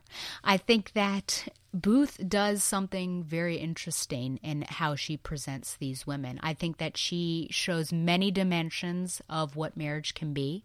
She shows many reasons for why people may get married, both the male and female side of that marriage. She shows how it might be easy and difficult for the high classes, as well as easy and difficult for the lower classes. And I think quite rightly, as Maddock closes her paper in talking about that, if that is somebody's choice in how they are behaving and how they are seeking out marriage as a social or economic contract, perhaps we can't condemn them if they are honest about the reasons for why they are doing that, or they're honest about their intentions for seeking marriage. And I think, even though I didn't talk about infidelity, because that certainly is a theme, I mean, it ties in with the marriage and the divorce, the fact that we have Sylvia and Miriam in particular, and Crystal, if we go there, having affairs, whereas the standard is that men were cheating on their wives, I think that also turns some gender roles around as well, because we do primarily see men having affairs with younger women, but we don't often talk about women having extramarital affairs. And I think that's why some people felt very uncomfortable. But that is a double standard, because it's like, we know that these men are having affairs, but we don't talk about it. But then if we actually show that, and we also show, well, women are probably also doing the same thing, and they should be not morally allowed to, but just, double standard thing that they're going to be doing things as well, that makes people uncomfortable seeing that on stage. And it reminds me of Rebecca by Daphne du Maurier, which is a very feminist text because of Rebecca, who is not a great character, I will say. But the fact that she does what she wants. She's almost, at that time, it seems like a male character and how free she is. And so some of these women, even though they are still referred to by their husband's name, are living their own life. Like Sylvia, it's sort of shocking to see Sylvia be someone who is having an extramarital affair. Though Peggy, I would probably be very shocked and disappointed if she were having one as well. So yeah, lots of critique. I think I'll probably still keep coming back to that as I have some of these final questions, but I feel like it is a feminist representation rather than misogynist. I think if you're just looking at the characters and what they're doing and how they're being portrayed, and you're not looking at the surroundings or the times and the context and also the growth of the characters, then yeah, I can totally see that you would think it was misogynist. And I think a lot of people are uncomfortable with this, which is why, in fact, it was closed down in a couple places, because they're seeing things that they don't want to see, that they think don't happen, and because women are the people doing it, that makes them even more uncomfortable. So I guess to wrap up this, I do have some questions, just like final points and things that I noticed as I was reading this play again. Talking about Sylvia, I wonder why she goes after Mary like she does. Is it just in her nature? And I think that it is, because we see her quote unquote friendship with Crystal at the end, and she sort of does the same thing. I feel like Sylvia is jealous of Mary, and this is a point that was actually brought up during the bridge game at the beginning, and she says, no, I am not jealous of her. But I think that is something that is true, though I don't know necessarily what aspect it is that she is jealous of Mary. I think Mary has potentially a higher social position than Sylvia does. We find out later on that many of the friends or the people in the circle, perhaps even a larger circle out in New York, sided with Mary after the divorce. I think Mary has a stronger character than Sylvia, and I think sometimes people do tend to not like other people when they see them as kind of quote-unquote good, if they internally know that they are not the best of people, right? So Sylvia, I think, realizing that she's not too good of an egg, looks at Mary and probably is trying to find any sort of fault with Mary. At one point, Sylvia actually says that Mary deserved what happened. This is Act 2, Scene 2. Oh, this was at Reno, yeah. And then Sylvia had found out that Miriam is the one who was the other woman. And, oh, Mary, how could you let her do that to me? Mary coldly says, I'm terribly sorry, Sylvia. The humiliation, you're on her side after all I've done for you. What have you done for me? I warned you, Mary bitterly. I'm not exactly grateful for that. Sylvia, hysterical. Oh, aren't you? Listen to me, you ball of conceit. You're not the object of pity, you suppose. Plenty of the girls are tickled to death you got what was coming to you. You deserve to lose Stephen, the stupid way you acted. But I always stood up for you like a loyal friend. What thanks do I get? You knew about that woman and you stood by gloating while she... Which is very interesting, yeah, so... Got what was coming to you, deserved to lose Stephen, the stupid way you acted. And I wondered, like, what did she do? How did she deserve that? And I think it's answered, really, the fact that she grew up privileged and she's very much insulated from life's problems. You know, if the Great Depression happened, was she really impacted by that? We know her husband, I think when she first married him, was probably not on the echelon that he was at the end, but he became successful, and she feels like, as Maddock points out, that she can lead a storybook existence as long as she plays by the rules, and she does. But perhaps her optimism, her idealism leads her astray, and so she's got blinders on almost, in that or perhaps she's veiled, maybe, just from seeing in the insidious nature of what the world is actually going through. And so I think there is envy there in her character, and then envy in her situation. And don't you love to see people who have everything kind of fall flat on their face? And so I think that's potentially connecting both of those two. Why did she deserve it? And then if Sylvia is jealous of her. As I said, Sylvia later tells Crystal that everyone was on Mary's side, so I think even then she contradicts herself, because that's later on in the play. So Sylvia's probably throwing out a bunch of people that they were all happy that she fell from her ivory tower, but in the end it might have just been Sylvia, maybe an Edith. I do love that Miriam calls Mary Queen at one point, which I found endearing, and this is in the 30s, so that's probably the first instance of that. Some of the things that I think continue to resonate today, even though this play is in the 30s, is, which I talked about, really the power of sex and women and women's bodies. Little Mary's understanding it. The model in the store during scene 4, as I said, recognizes what that is. Beauty being a theme recognizes that. Miriam, she sees and understands the power of sex, and so does Crystal. This is Act 2, Scene 2 again. Gosh, everything happens in Reno, doesn't it?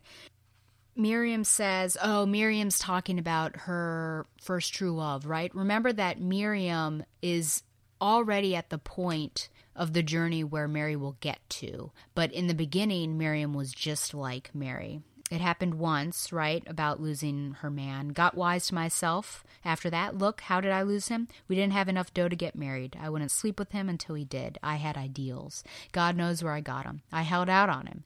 Can you believe it? I liked him a lot better than I ever liked anybody since. What did my Romeo do? Got himself another girl. I made a terrible stink. Why shouldn't I? I should. But what I ought not to have done was say goodbye. I was like you. Mary says, I don't understand. Then get a load of this. I should have licked that girl where she licked me in the hay. Miriam! That's where you win the first round. And if I know men, that's still Custer's last stand. Shocked you? You're too modest. You're ashamed. Okay, sister, but my idea of love is that love isn't ashamed of anything. Mary says, a good argument, Miriam. So modern, so simple. Sex the cause, sex the cure. It's too simple, Miriam. Your love battles are for lovers or professionals. So yes, the power of sex, the power of beauty, the power of the female body. I love that, I guess, connecting back to feminist versus misogynist, that Mary stays single all that time in those 2 years, even though there is societal pressure and internal pressure from her friends and mother to find a man. And I love that. And I love that for her. I think part of it is her character. She still holds on to some of those ideals. She still does want Stephen. I think love, she probably by now recognizes the financial security as well. I mean, that was implicit in the divorce, that he was only going to pay enough money until the divorce went through. So she's kind of on her own with that. So in the back of her mind, perhaps she's maybe holding out hope for Stephen, but I love that she's not giving in to those sorts of pressures. And we know that there's a stigma more so on divorced women than men, but good on her. And then I do also love, and this is just, coming from a romantic and a shipper, that Mary just wants Stephen to stay and says that this is the most important thing in a marriage to the Countess. This is Act 2, Scene 4. Mary says, lopsided amour is better than no amour at all. Flora, let him make a fool of you. Let him do anything he wants as long as he stays. He's taking the trouble to deceive you, and if he took the trouble, he really must have cared. So there's a lot of messed up stuff in that, right? I am still kind of wrapping my head around, adultery and cheating and things like that. Like, I don't necessarily understand the psychology of it, because especially now, just, if you're with somebody, I feel like it's probably better to leave that person than, not. But I think I'm beginning to understand that some of it is about security and not wanting to let that other thing go. And it's interesting that Mary is willing to drop her pride in this, because she has a lot of pride in not wanting to stay with Stephen if Stephen is still with Crystal. But here we see she wants Stephen even if Stephen is still deceiving her, because that's how much. And she does talk about humbling love, and that love is the most humble thing that there is. So I feel like it is really romantic, and just you can see how much Mary loves Stephen, though it's a huge character flaw. I do really like Mary as a character, but yes, she totally has some flaws, and I disagree with some things that she goes through. But that's just an interesting sentiment, and I think it shows how much that she loves Stephen, and she still holds on to some of her ideals of love at the very least, but now she's kind of dropping the guys on other things. She's sort of wised up about all of that. Something else that resonates is in regards to the men, protecting the men's delicate sensibilities. In Scene 5, Act 1, Sylvia is talking to Peggy about her money. Peggy says, "Oh, Sylvia, why do you always insinuate that John is practically a miser?" And Sylvia says, "You have your own little income, Peggy, and what do you do with it? You give it to John. John makes so little. Peggy, you're robbing John of his manly sense of responsibility. You're turning him into a gigolo. A little money of her own she lets no man touch is the only protection a woman has." Then later on, also talking about Peggy back in the Reno section, so Act 2, Scene 2. Miriam says, "What the hell are you doing here?" Mary, "John wanted to buy a car." Peggy says, "With my money. John couldn't afford a car." "But you could," Mary says. "What was his is yours. What is yours is your own. Very fair." Peggy says, "A woman's best protection is to keep a little money of her own." Mary says, "A woman's best protection is the right man." Obviously, John isn't the right man, and Peggy will forget all about him in another month. And then, of course, Peggy has a baby. So this idea, Mary versus Peggy on financial independence, but the fact that let us protect the man and that his pride might get wounded if the woman is providing her own cash or income into the marriage because he wants to be the breadwinner. And this reminds me just of feminism in general, and that when feminism was really reaching a height, I would say, starting with the second wave, that they were being accused of ruining men's self-esteem, and that women maybe not wanting to marry, this was ruining men, women wanting to work full-time, this was ruining men's self-esteem, all of this stuff. And even now I read some articles on the singledom of men and also what men crazy thoughts about what men are envisioning, their perfect woman as being. And it's back to being in the kitchen, basically, being like young, inexperienced, and in the kitchen. These are true things. So it's cyclical for sure. But I feel like we see this stuff in the play, and it very much resonates with what we have seen outside of the play in real life. In Act 1, Scene 6, when Maggie and Jane, again, lower economic status, they're the maids for Mrs. Haynes and Mrs. Moorhead. Maggie says she's indulging a pride she ain't entitled to.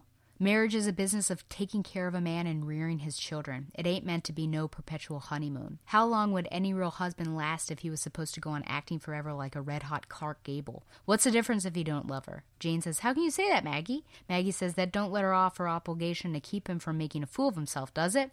Do you think he'll marry that girl, Jane says? When a man's got the habit of supporting some woman, he just don't feel natural unless he's doing it. So, yeah, just this idea. I said sign of the times in my notes there, but perhaps this idea has gone away a little bit, but I think it's still there. And just this idea, when a man's got the habit of supporting some woman, he just don't feel natural unless he's doing it. And this is, again, some of the things I feel like in particular in the 50s when women were starting to break out more independently and want to have careers of their own. Some men did not like this and wanted them to stay home, and they wanted to be the breadwinner. And this is something that occurs inadvertently, I guess I should say, if that's the best word, subtly maybe, subversively in workplaces, because I worked at a place where men with families would be getting more income. Their salary would be higher than me, even if we were on like the same number of years, same degree, they would get more because they were quote unquote supporting a family, even though I was single, living alone in a pretty expensive township, which does not make sense. I think it probably should have been equal. But anyways, again, some things I think definitely resonate from this play. I've already spoken about Scene 7 in Act 1 a bit, but the secretary and the notary discuss the amount of independence that they have on a woman's wage, which, take it or leave it, is basically that argument. And we have that one character actually say she would rather be in a decent or indecent home, right? So that she could be supportive. So even if women are independent and you kind of have that strong feeling from it and high regard for yourself, it's not easy to live on that, especially in the 30s here. And from that conversation, we know that Mary is practically independent now because she's not being left with much once the divorce is final. And then we also learn in the 30s that the precedent of children going to mothers is already in existence. There's a line in the play when, it's actually in that scene that I was just in, because the way that Stephen talks about the children, it's almost like he's scared of the children being with him, that he would have to take care of them. No, Mary, there's the children. So this is when Jane is recounting what happened in that altercation between Stephen and Mary. And Jane actually follows up and says, why does she get so mad every time he says they've got to consider the children? If children ain't the point of being married, what is? And that's Mrs. Moorhead's idea, and that is certainly something Mary says to little Mary about, the joy comes from the children. But I think, number one, the fact that right before, in the breath right before, he says that he is fond of her, which was a death knell of the relationship right there, and that she loves him, I think she would want herself to be the primary reason for being marriage. But Mary ends up saying, Stephen, I want to keep the children out of this. I haven't used the children. I ain't asked you to sacrifice for the children.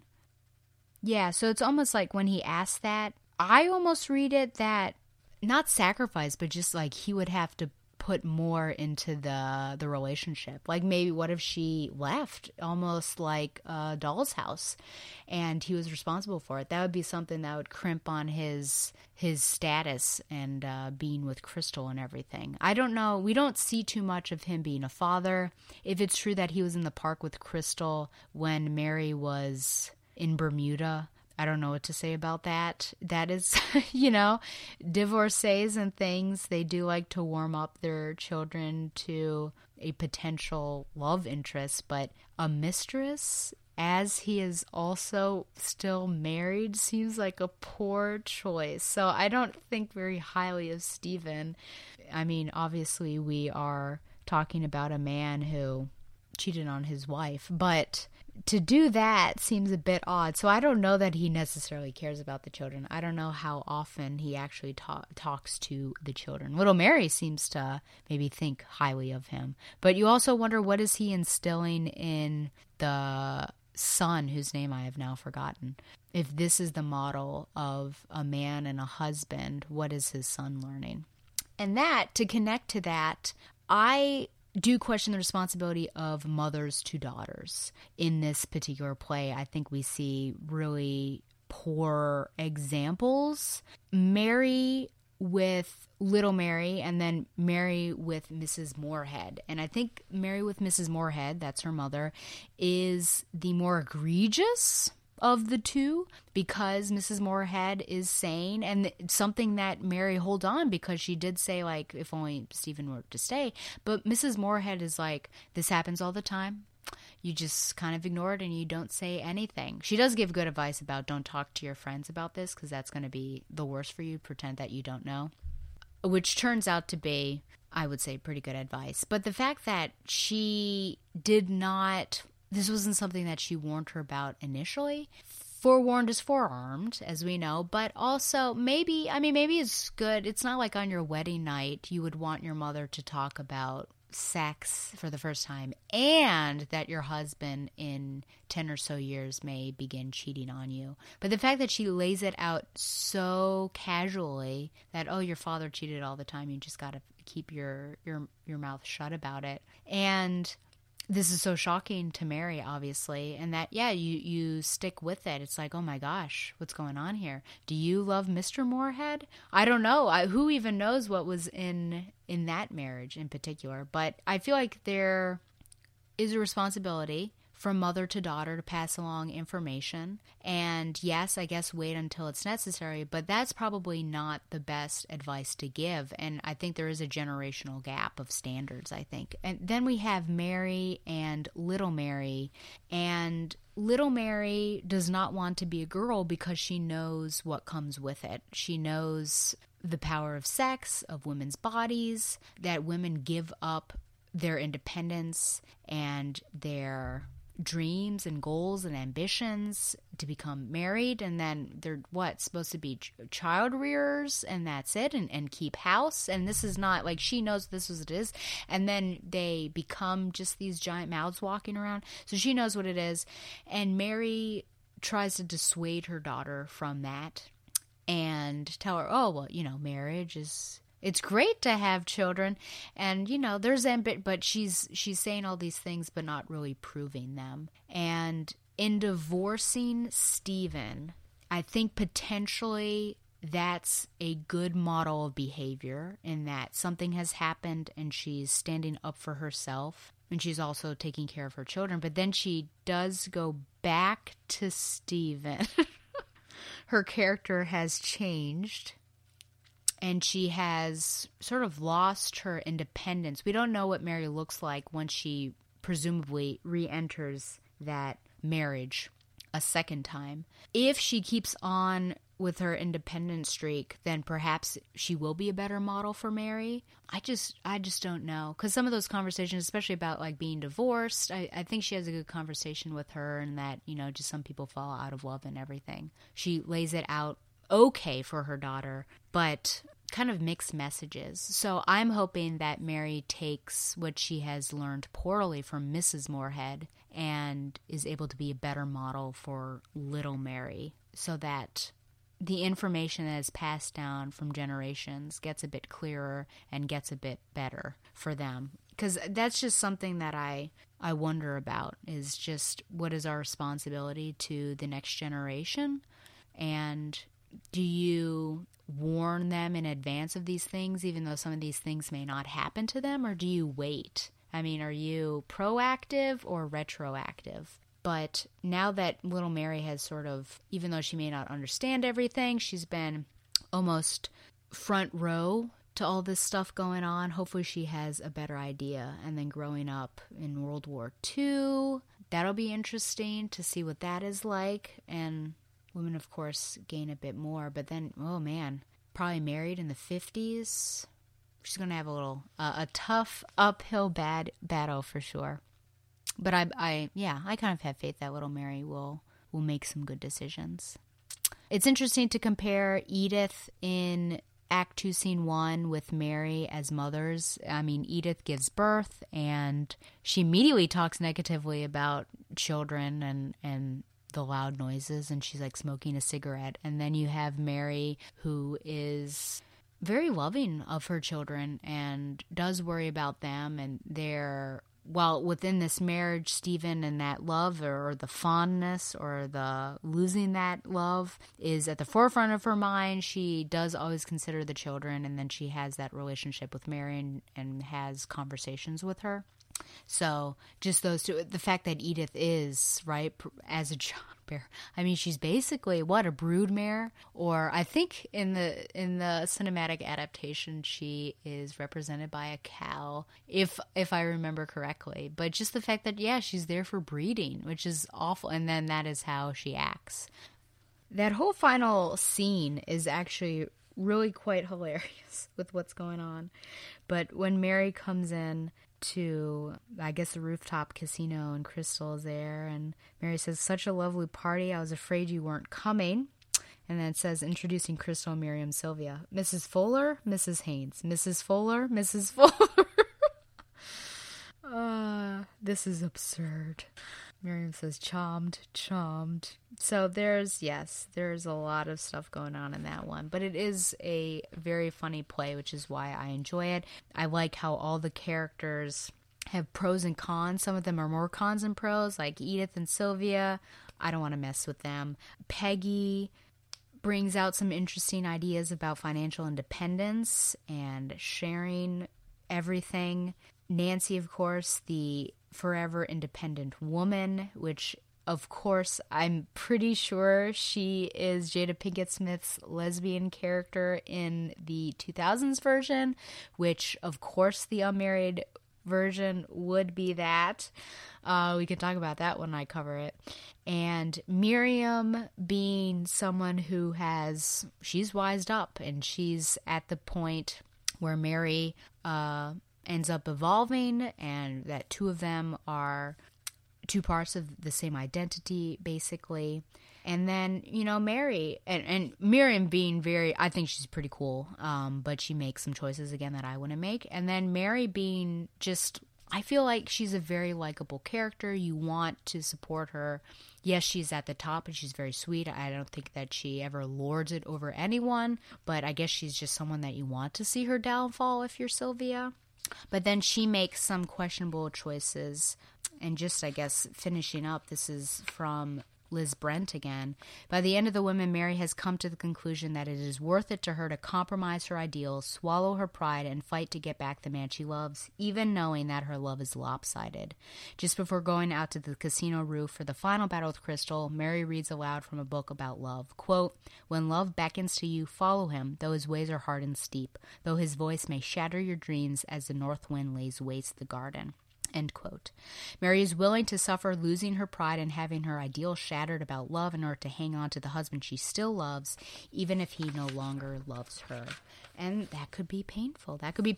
We can only hope that Stephen, now knowing what it is like, and I think a word was tolerate his marriage with Crystal, now knowing what it is like without Mary, perhaps maybe he'll grow more fond. Maybe he'll be more appreciative. Or if a man strays, will he stray again? I don't know. But yes, this play, there's just so many things to talk about.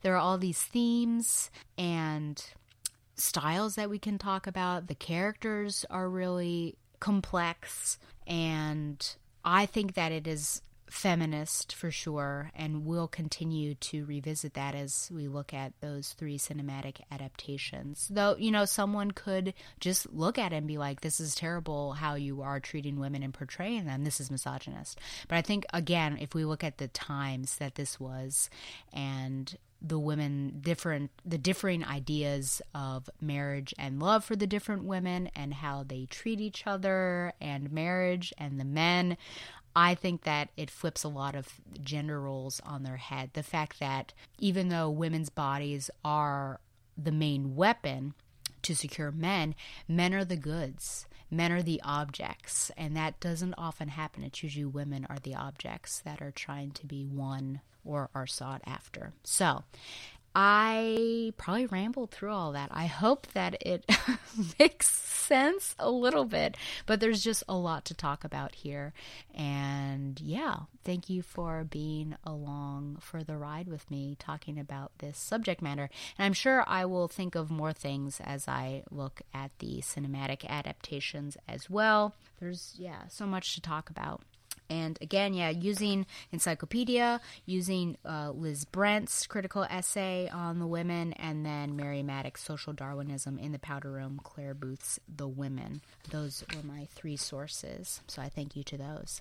Now, I am currently crafting my rubric, so I am going to continue that, and that is how I will judge or grade the adaptations to see if it really holds up, and I am still working on that, so I'll let you know next episode.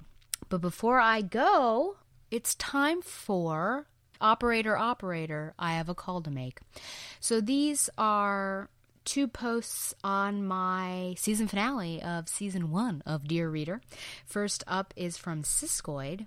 Siskoid says, I have, of course, not seen the musical, but thanks to National Theatre Live, I did see the 2015 stage adaptation. I didn't like it much, but I thought you'd like to see the capsule review I wrote at the time. And here it is. There is a type of theater that really annoys me, and I'm afraid National Theatre Live's 2015 adaptation of Jane Eyre falls in that category. Plays that want to be movies. The chief sin of these plays is providing a continuous score, which I find trite outside of musical theater, even if the production is lavish enough to have an orchestra on stage with the actors. I gnash my teeth when the other gimmicks come out. Freeze frames and slow motion and other effects. In Sally Cookson's Jane Eyre, there are even more gimmicks. Dynamic lighting, cues, abstract set designs, fire effects, actors voicing Jane's thoughts, lyrical dance, pop songs, and hymns sung on stage, people playing animals, and okay, enough already. A couple of these would have been clever. All of them together is particularly exhausting. It's too bad because some of it is quite clever, but overall too gimmicky for me. And here's the thing. Novels can do things that plays aren't very good at. An adaptation of a novel means a certain level of sacrifice. This production doesn't want to sacrifice anything. I struggled through the first act showing us Jane's life from infant to child to schoolgirl, adults playing kids for a good hour, and the play doesn't start to be interesting until Rochester shows up, and Felix Hayes gives a fun performance in the role. If they'd boiled it down to Jane's life at Thornfield, integrating her earlier life in stories told through dialogue, I would probably have been less impatient with it. Final rating, humbug. Well, I will say, even though I've not seen this, that a lot of these, probably not a lyrical dance or pop songs. Hymns I could imagine because there's, some church scenes. But fire effects, the actors voicing Jane's thoughts because she does have a lot of narrations and obviously she talks to the audience. I can see that. So I guess I would agree with you, maybe some but not others. But those are just 2 that I would pick out. And now for the congratulatory comment on you finishing this maxi series. I will miss my monthly dose of Pod Lit. You did an outstanding job with it and brought the material to life even for those with more cursory knowledge of Jane Eyre. You had some surprising choices in there, which I loved. Season 2 is going to be a play? I really wonder what it could be, and I'm excited to find out. As a network insider, I guess I'll be among the first. Now I'm trying to think of what plays have enough adaptations to warrant this treatment. Many of Shakespeare's, of course. The Importance of Being Earnest, perhaps? Cyrano de Bergerac, but maybe not if you take out the original French. Peter Pan? Or maybe it's a musical, as per your predilections. I'll bide my time, but again, congratulations. I loved the trip to Thornfield. And thanks for listening. I am happy to also have guested on Siskoid's look into Hamlet, which I'm sure there'll be an audio plug for that in the coming episodes. And then finally from Brian Linton, I checked in with my brother, and it turns out that he did not get to see the Jane Eyre musical. He ended up on childcare duty while his wife went to see the show. I didn't get any details, but she enjoyed it. Thank you for this episode and for the show. I'm glad to hear that you were renewed for a second season. Yeah, I mean, it took some bribery at Fire and Water, but they did renew me. Okay, and I think that is it for this look into the gossipy and catty lives of the women in high-class society in New York City. If you'd like to support the Fire and Water Podcast Network and really give the finger to Edith Potter, go to our Patreon page at patreon.com/FWPodcasts, where you can make a one-time or monthly contribution and unlock various rewards, including getting name-checked on this or any other network show of your choice, and perhaps you'll become the best friend of Mary Haynes. Support the network and harvest the good fruits. Be sure to subscribe to the show wherever podcasts can be found. Send questions or comments to batgirltooracle@gmail.com. Don't question it. And follow the show at batgirltooracle on Twitter. Thank you, dear listeners, for lending your ears to this show. And until next time, pray do read a book.